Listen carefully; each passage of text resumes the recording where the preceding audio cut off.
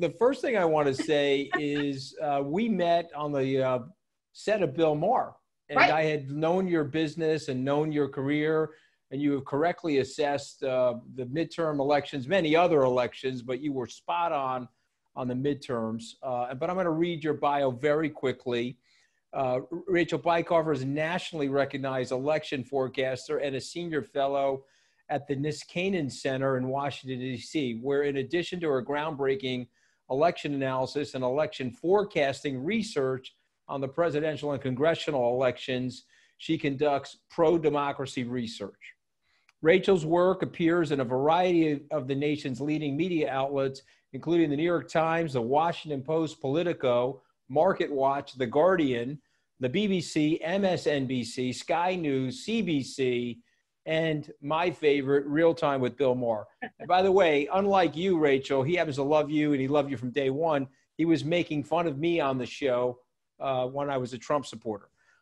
She is the host of the Election Whisperer, which is a database politics and election show that Rachel says is the election nerd Disneyland for wonks with a good sense of humor. And you certainly have that. You're a senior advisor on the Lincoln Project. I did Lincoln Project TV last night. I really enjoyed that. So Rachel, first of all, you've had a fabulous career. You've been spot on so many things, but I love asking people this in the beginning. How did you get to be where you are, and what drove you to go in the direction that you've taken your life? You know, that's a really great question. And actually, it's good because my career has really been very short. And that's because I delayed growing up like Peter Pan. That's because I was really interested in hanging out and partying when I was a teenager. And I didn't have parents that went to college. So college was, and this was like, you know, I'm a Gen X, like in between Gen X and front end millennial. So everyone didn't go to college. And so my parents didn't really focus on sending people to college. And so I didn't go to college. And instead I went to Grateful Dead shows, like lots of them in the early 90s. And that's what I was really focused on doing. And I So where'd you grow up? Like what town did you grow up in? In the Mid-Atlantic. So like we you know, my dad had been in the Navy and he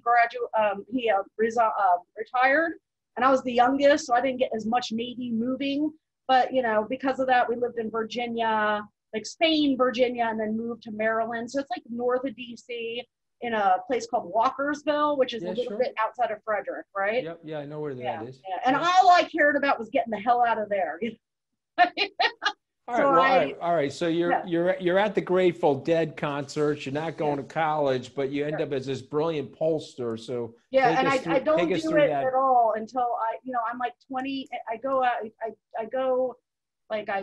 and do other things, and I get a job as a HR manager in a polling firm out west in Oregon.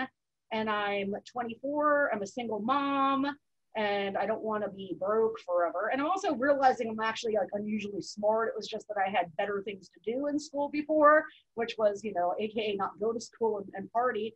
So I go to college, right? And I go to a community college because that's where you go when you're working class and don't have connections. And so, and I realized pretty quick, I'm gonna have a huge passion for politics and current events. And I'm, you know, not sure if I wanted to do law, or, you know, I find out like, you know, how to become a professor is a really hard path, but I'm interested in doing it.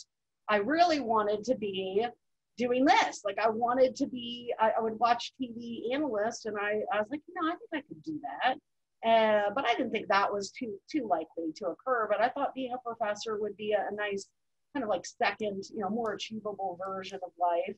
And so I did. I went and did, you know, community college, working full-time the whole day, raising a kid on my own, young child, and then moved out to Georgia to do my PhD because that's the place that accepted me with funding. And I only finished in 2015. And then my first year teaching was the 2016 cycle. So I always tell people I'm an accidental election forecaster. What I was studying was political polarization.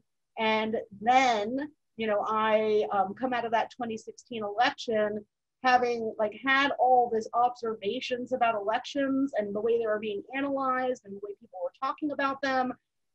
realizing that like people were looking at squares where I was seeing triangles predominantly because of all of this expertise about polarization. And that's when I kind of stumbled into the path that you now have found me on. Okay, but you seem to be like, and I hope this is, I'm saying this as a compliment. Some people say the word savant and it's not a compliment, but you are a savant on this stuff. You have a knack for this stuff. And it's something that like Simon Cowell would call the X factor, where you're actually seeing something that other people don't see. And so I'm going to get right to the 2020 presidential election. And I'd like you to lay out for people your narrative of what you think is going on in the body politic and how do you think things will shape up? And we know it's a moving target. So, you know, where are we today? Where do you think we'll be November 3rd? And how do we get to where we are? And really, I mean, that's a big part of my research is that it's not a moving target like it used to be, right? And that's because of hyperpartisanship and polarization. And even with a massive event, something that is, you know, even if it had been decently managed, and it certainly wasn't, the pandemic is a massive political event. It is also accompanied with a second massive political event, which is this economic event that goes along with it. And everywhere around the world, the public that you know, goes in a country, you can see the effect of the event on public opinion because it registers either positively or negatively pretty significant changes in public opinion. There's only one country in which that's an exception. Of course, I mean, I'm talking about countries with free and fair, you know, information systems. There's only one place in which that's different, and that's the United States of America. Like, public opinion is almost completely inelastic here. And that is a sign of a very sick body politic.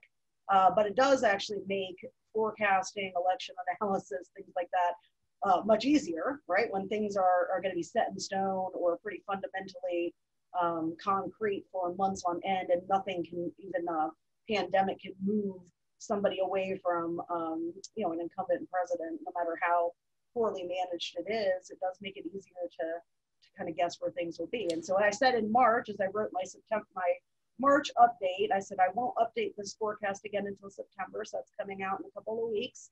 But my expectation is this pandemic will not be managed well by Donald Trump because he has, you know, incompetencies that are just that made him always unqualified for the job of the presidency, which doesn't have a hiring process that's, you know, elite driven. It's mass driven, so he could get hired anyway. But he's probably not going to handle this ideally. And so my assumption is, you know, though, that won't matter the way it did in 1980 when Carter faced an inflation crisis, an Iran-Contra crisis, didn't handle those things well, and then got shellacked. We're not going to see that kind of movement. We will see some penalty, and we have, right? We've seen some additional erosion in pure independence and some right-leaning independence, and I'll be really showing voters that, or people that in the September update.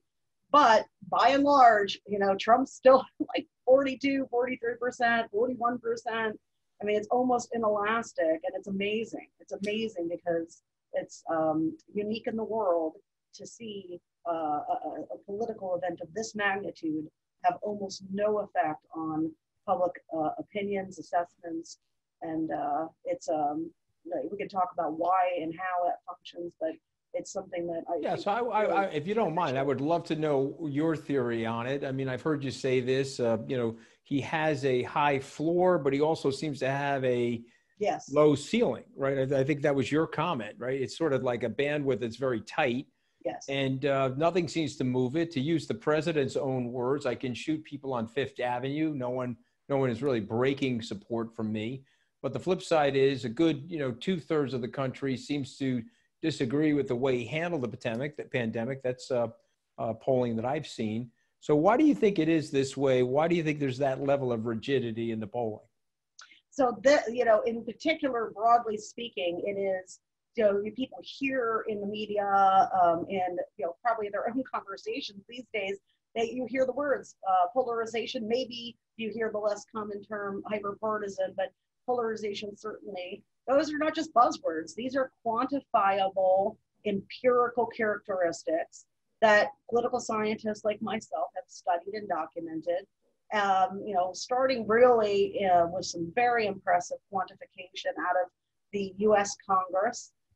But it's been quantified in the courts, in the executive branch, and it took longer to quantify or find evidence to support quantified terms, empirical terms in the public. But eventually, it really, what we call mass polarization really starts to emerge in a big way, 2008, 2009, when two major events happened simultaneously.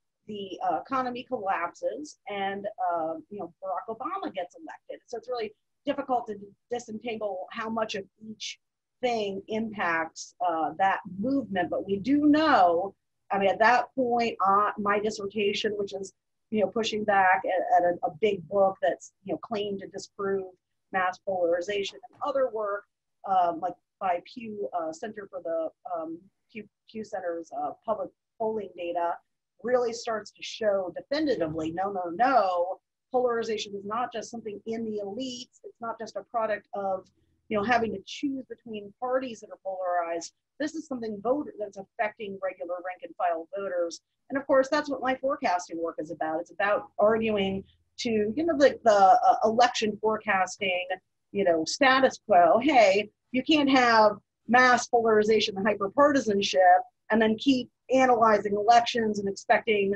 election behavior to not be severely impacted, particularly insofar as like the persuasion elements of elections. What do you think is going to happen? So for months, my forecast for the presidential election initially dropped 13 months ago, and it anticipated based on my forecasting work, which talks about how Democrats have a numbers advantage, right? And this is a decision that was made by the Republican Party against its own advice. In 2013, it issued a report. It's known as the RNC autopsy. And Reince Priebus, who was the chair of the Republican National Committee at the time, commissioned this report post Romney's loss to argue, look, the demographic realities of America, especially when we look at the millennial and Gen Z generations, are such that, nativism, especially language that is hostile to racial minorities, is going to be electorally costly. And we should definitely moderate on the issue of immigration, and also probably stop fighting cultural war issues around issues like gay marriage, in particular, because public opinion has changed dramatically. And when we think about public opinion on gay marriage, it's one of the most astounding reversals that we've ever seen in a short, 10, 15-year period. And they commissioned this report, they put it out in the part. This is part of what the Republican Civil War is about, like half the party war. It's like, yeah, no, that's not going to happen. Instead, we're going to go the other way.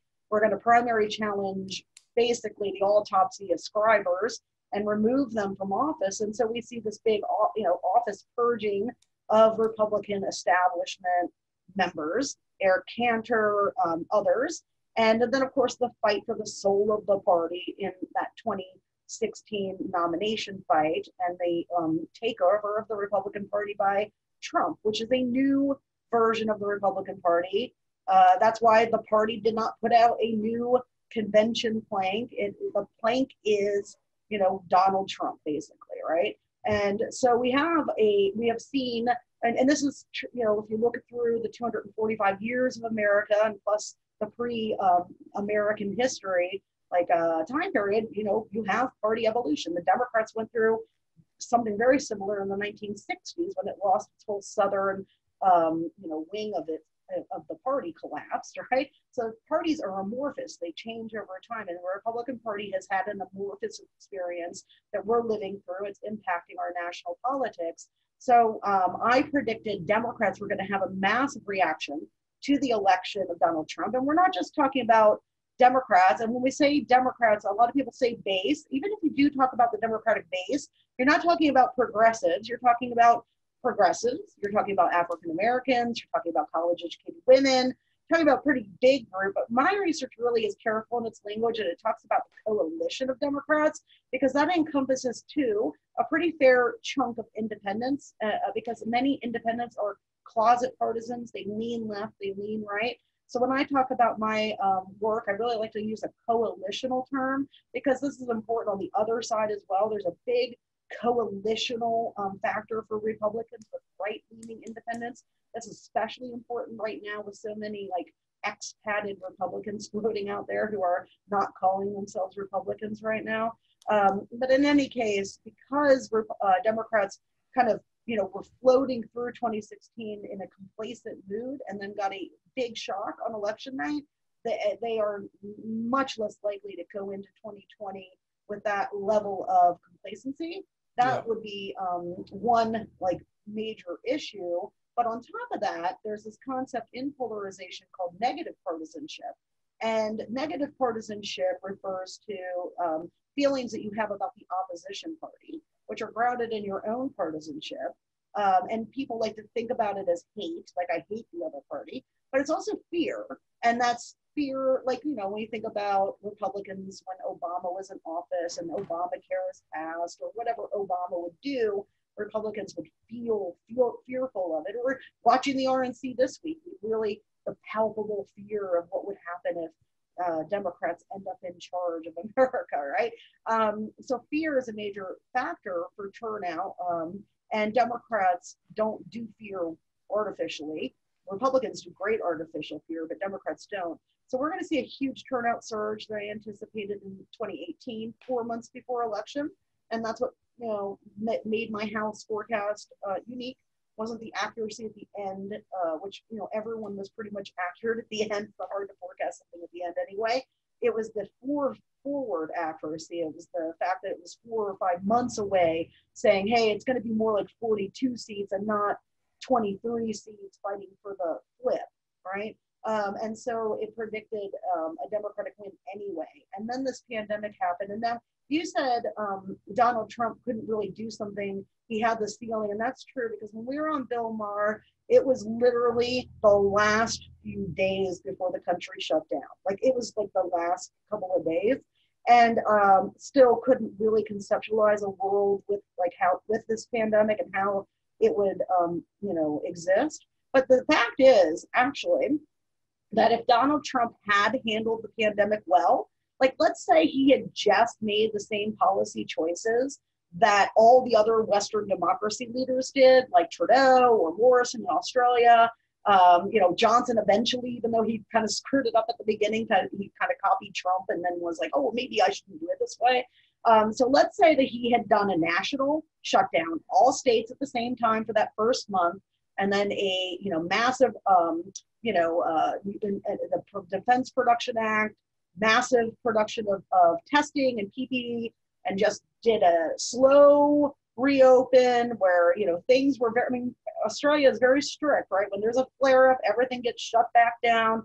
Let's say he had done that, and America did not have this raging out of control pandemic, and economic activity thus was able to kind of resume, right? Because ultimately holding back economic activity is people like you and me that have money, and we're too smart to go out and kill ourselves, right? We're not going to go to a restaurant. We're not going to go to a movie theater. You can open them all you want.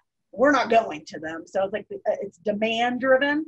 So you have to contain the virus if you want to reinstate demand. And as economic people, I'm sure you guys understand what I'm arguing here. So containment was such a critical component to economic relief. So he didn't do that, right? But if he had done that, if he had managed this well, I actually disagree. It is true, like in the normal course of things, he couldn't have improved his ceiling, but with something this spectacular, something this disruptive to people's lives and businesses, if he had managed it well, Democrats are more or less polarized, and this is just a quantifiable fact, and it's because the Democratic coalition is less ideological than the Republican coalition. It doesn't live in an alternative media system, that's pretty intense on Fox News. It probably would have benefited him, and I think he honestly would have been fairly competitive, more competitive than my initial modeling would have had him. But of course, he did not do matters. But Rachel, I've been watching the Republican convention, and they say that he's handled it brilliantly, and they say that without him, more people would have died, and he shut down China, the travel ban with China.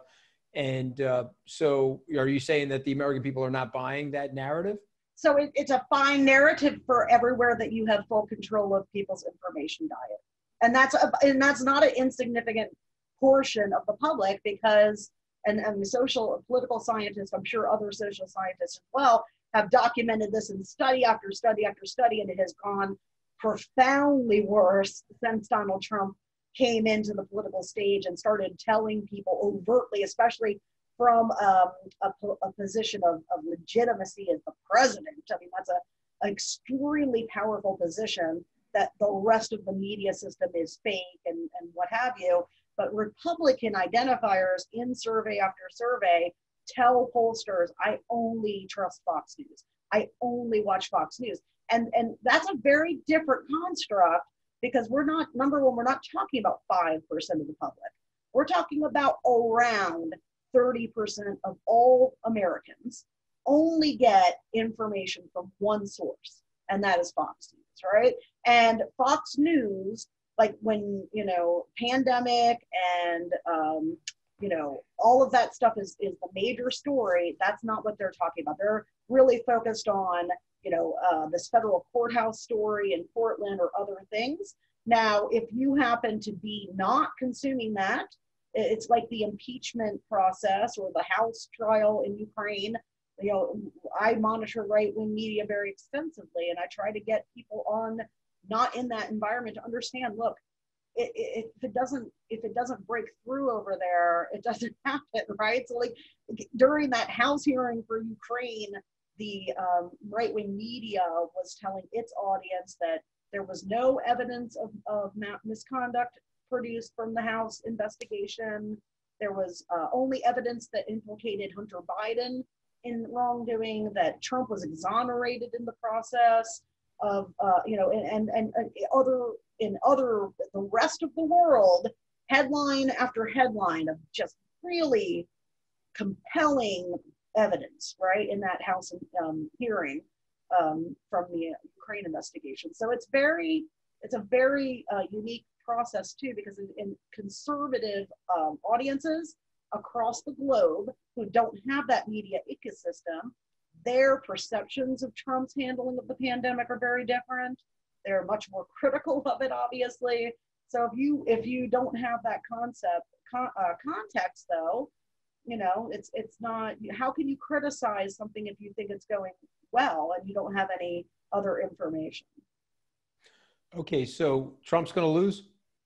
So if the election was held today, there's absolutely no way that he could win an election in which, everybody is voting either by mail or whatever they're doing, right? There's only so much disconnect you can have from polling data and reality, right? So people are, oh, well, the polls were all wrong in 2016 and he won.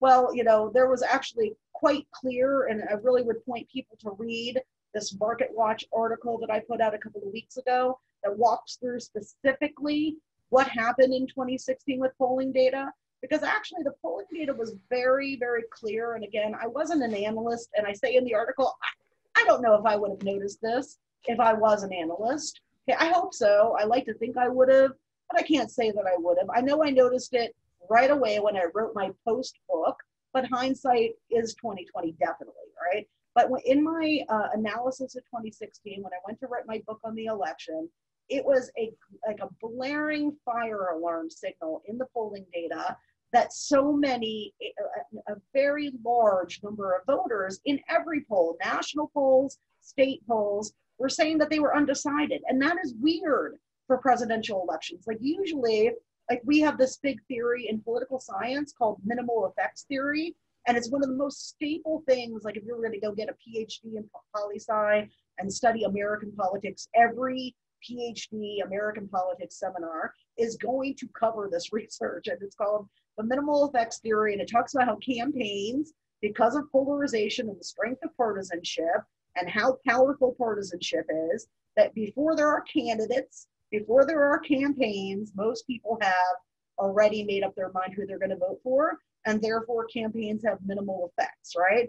And so, like, when you look at polling data in any other cycle, when you get close to election day, you should not be seeing undecideds above 10%, certainly. And like the more normal, amount for the polarized era, especially, is 6-7%.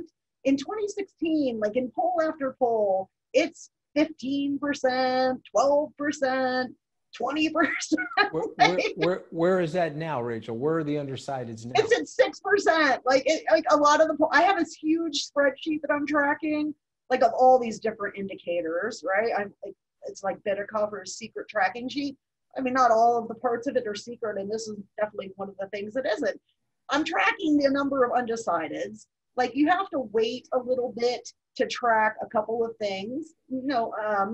One of them is like how much, or when you have one party has a primary and the other one doesn't, you have to wait a little while to see, like, will people coalesce around the candidate that had a primary? Because otherwise you're measuring primary, like, animosity effects more than anything else. I had to wait a long time to be able to see, okay, are Democrats going to rally behind Biden, or are they going to have similar issues that they did with Clinton, where they never quite, it was atypical. So that was another thing I talk about in this article, was that third party defection, where you see a state like Wisconsin with 7% of the electorate doing third party or write-in balloting in a state that went for Trump by 0.7, less than the point. These are massive, massive impacts on the 2016 election. And these noises in the data are not there in 2020. Third party balloting is much, much, much lower already.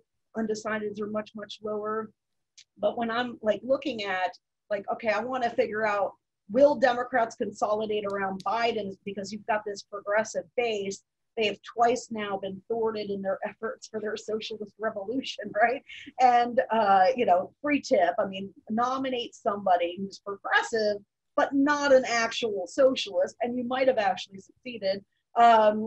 Anyway, I wanted to see, like, this is a major, like, weakness that can be exploited, and that's what the Death Star is all about, exploiting these disaffected Bernie people and trying to get them to redefect, because Donald Trump he's got the ceiling and he can't get above 50% in Ohio, in Wisconsin, in Michigan, in Pennsylvania. So if your job is to reelect this dude, your job is to actually pull down the winning vote share below a majority. It has to be a plurality race like it was in 2016, or straight up, you cannot elect him, right? So, like, always, if you're running the Trump campaign, it's always been like, okay, how can I recreate that scenario in 2016 where there was a lot of third-party defection, and you really wanted Bernie Sanders to run a competitive race, Bernie Sanders to lose, and people to be pissed off about it, right?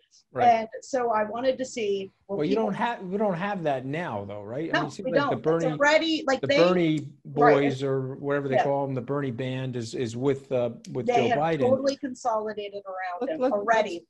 Let's talk about women for a second. The female voter, is the female voter going to be the determinant of the election? Yes. Tell us why. I think people are we allowed to use salty language on the Salt Talk? Yes, you are allowed to use salty language. Good. Yes, you are. I get. Although I've never used salty language in my life. So, never. Yes, I'm a very straight. When you call reporters at home, right? I'm a very straight-laced person. Come on. Let's just talk about that jerk off for a second. The kid was from Long Island, an Italian kid from Long Island. Can you believe he did that to me? He did you That's a another. favor, That's another topic. Got you out of there nice and quick, right? I'm happy that I got ejected like an Austin Powers villain at this point in my life. But the thing I'm most happy about, Rachel, is I got Steve Bannon out of there with me. Okay, trust me, those two lunatics together, forget about it. But let's go to this. The salty language and the female voter. That's what I was going to say. People are going to shit their pants when they see what happens in suburban America. Okay, because like I lose my mind kind of, because they've got a preview now. Like, I thought, like, the first time, okay, I'll catch everyone by surprise, right? Obviously, after arguing all through the summer, and the fall with like the election Twitter bros about how much suburban America was going to change, not just because like the group of 100 swing voters that voted for Trump are now going to vote for Democrats, which is definitely a factor, but also because there's going to be not just 100 new voters that didn't vote before, but like maybe like 300 of them. And that's going to have a major impact on the vote share, right? I thought, okay, I'll catch them by surprise in 18, but like for the 2020 narrative, I won't have that whole space to myself because everyone will fill the space and da da da. But like really, I'm still out there in my, because like it's not gonna look like 2016 in the suburbs at all. Like it's gonna be a whole different banana. Okay, so he's gonna lose. Trump's gonna lose. That's your prediction. Yeah, I mean, as long as as long as the polling and things are as they are today, we've got two massive fundamentals working against Donald Trump. Negative partisanship, which is what my forecast stuff is about. And now we have this pandemic effect, which is exasperating that, right? And together, it's about an 8-point, advantage for Democrats. And that takes them a pretty deep Senate map, by the way, takes them to that majority that they need to the 4 seats that they need to get that majority. So, I mean, if everyone can vote. And that's why Donald Trump is like, okay, well, I'm losing, so I just have to try to make it. I mean, how democratic, right? Like small d democratic, right? Right. If I can't win on the numbers, I'll just try to make sure people can't vote. Right. Or try to suppress the vote. I got to turn it over to John. We've got 10 minutes to go in the SALT talk, and he's got questions which are lining up in our little chat box there. Go ahead, Mr. Dorsey. So with all the analysis you provided, what is the impact going to be on Senate and House races? How do you expect those to turn out? And what do you expect the effect to be from the national races on those state level, both in the short term and the longer term? Yeah, so, to shadow Tim Russert, who I still miss daily, Texas, right? 2019, I put out an analysis. I said, my model is really focused on demographics, college educated population and percent non-white. Where is there still a lot of that that's untapped? And that is Texas, those Dallas and Houston suburbs in particular. Of course, there's a couple of districts that they didn't pick up in 2018 and tucking into those Austin gerrymanders. And so I think people are going to be really shocked to see just how much is going to happen in that Texas area, because it's never been competed in. So there's just a lot of potential growth. The state house is 9, it picked up 12 seats in 2018. There's another 9 between them and the state house. And I think they have a real strong potential because of the addition of the pandemic effect to pick it up. So it's going to be, I think, on everyone's going to be talking Texas. And then the Senate, Colorado in order, Colorado, Arizona, and then Maine. I mean, Colorado and Arizona, there's just no way to imagine the GOP could come ahead on those 2 Senate seats.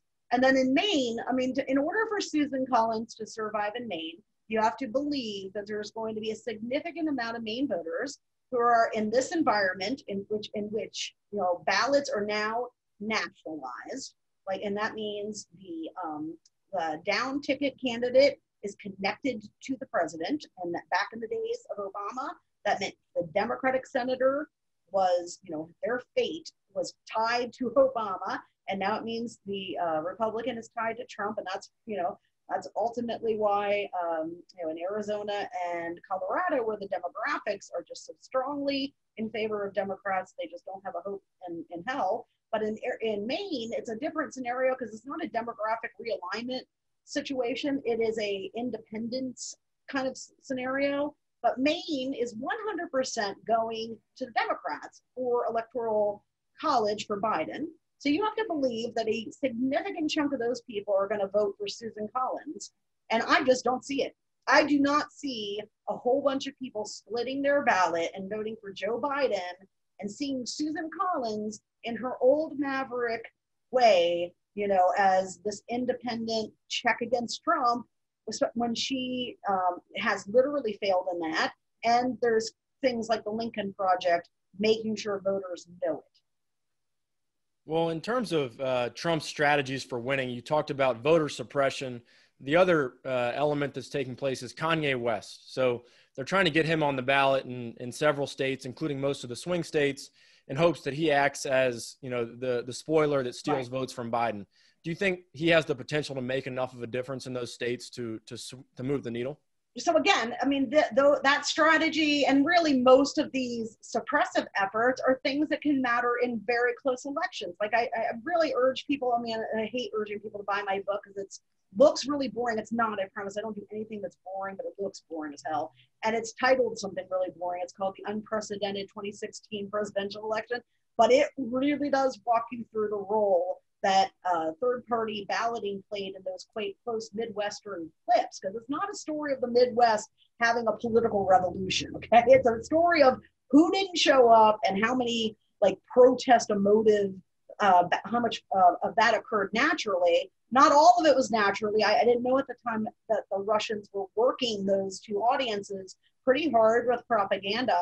And the Trump campaign is replicating that strategy. That's what the Death Star is about. So for 2 years, I've been trying to get people to understand it's a subtraction campaign. It's not an addition campaign. You can't run a persuasion campaign around Donald Trump because he would undermine it every single moment of every single day anyway. So, you know, to be fair to the Trump campaign, you have to kind of work with the clay that you have, right? And he is the first candidate at either at the Senate competitive level or the president who forces the campaign into a purely mobilization strategy. And so they have to do things that are ethically disgusting, like look like, okay, well, we need someone to siphon off votes from the Democrats. How do we do it? You know, we hope that Bernie Sanders, you know, has a really divisive primary and we can micro-target progressives on those YouTube shows that are on Sirius Radio and get them, you know, tell them not to vote or tell them to vote third party, and that they're going to spend millions of dollars on that stuff. And then the other way to do it is to get Black voters to do the same. We're going to, you know, tell Black voters that Joe Biden has this complicated history with race and the crime bill and try to get them to vote against their own self-interest. And yeah, it can matter if the election gets really close in Michigan and 10,000 people write in. You don't need a candidate on the ballot when they're famous and everyone knows their name. So it can still be an effective tool at write-in. It's certainly not, I think, the GOP's first choice. I think they would have preferred like you know, something a little bit more like a libertarian that was attractive, like Gary Johnson. I mean, that dude stole a lot of votes on the left just by being pro-pot. I mean, everyone's like, oh, he's the dude that smokes pot, right? Like, so, you know, it is not ethically, but hey, you know, you just watched a convention that broke laws and many ethics. I mean, you know, we are living in strange times. We'll leave you with one last question before we let you go, Rachel. If you were the DNC and you only had a finite amount of resources to spend over the next 70 days or whatever it is until the election, would you focus on trying to swing those 5% of actual swing voters, or would you focus on trying to push turnout among the coalition of Democratic voters that you talked about before? Well, it should never be an either or, right? You should be doing both at all times. But if I was running the DNC, a lot of things would be different. I mean, number one, I would have spent the last 4 years building basically a war machine, and it would be deadly. Let me make that clear. Deadly. Okay, to the GOP's ambitions to ever control the presidency or Congress again. But I don't. And, you know, in the triage format, what I would do is I would make my persuasion campaign a sniper strategy and not a shotgun, which is like shooting tons of different messages. And that sniper campaign would be Donald Trump screwed up the pandemic response, right? Here's specifically what he did compared to how other people dealt with it. This is why we have a raging pandemic and a permanently impaired economy. And on top of that, the GOP and Trump will not give you any aid, right? And that's what I would focus that on. Like, I would really be painting the Republican Party as a party of extremists and winning middle America on that message. And then the rest of my money would be spent on making sure my, at the end of the day, if you want to win Wisconsin or a House district, it doesn't matter what it is. If you want to win it, if 70% of Republicans in that district turn out, you damn well better have 70% of Democrats turn out too, right? So you want to make sure you're spending a lot of money on turning out that voter file. And, that's where that resource should be focused. Well, thanks so much for joining us, Rachel. Anthony, do you have any final word for Rachel? No, we're going to be tracking you, Rachel. I just wrote down the book. Give us the title of the book again. I don't have a copy of it in front of me, but I'm going to order it on Amazon when this is over. What's the title? It's called The Unprecedented 2016 Presidential Election. And it is an academic book, so it looks really boring, but it isn't boring, I promise. And it actually is the only book, in my opinion, that actually will tell you what really happened in 2016. All right. Well, you're terrific. We'll have to see what happens over the next 60 or so days. I try to make these things less partisan, if you will, so I didn't go too off on my own personal opinions, Rachel. So we'll save that for the next time you and I are on the Bill Maher show together. There you go. Well, it's hard to sound nonpartisan in the Trump era, though, buddy. Yeah, no, that's very true. I'm just trying to keep it neutral, like salt itself. Everybody likes salt, Rachel. Right? Everybody. Who doesn't? Yeah, I have a high sodium diet myself. But anyway, God bless. Thank you. And I look forward to seeing you. Maybe we can have you back closer to the election or perhaps after the election so that we can get your analysis of what actually happened. Yeah, no, I'm happy to do either or both. And, I'm happy to talk to your audience. I hope and assume it's an audience that has a lot of potential to impact America for good. And I have a lot of stuff that I'm doing related to that. So I would love to talk about some of that stuff. No question about it. God bless. Sending you lots of love. All right. Thanks.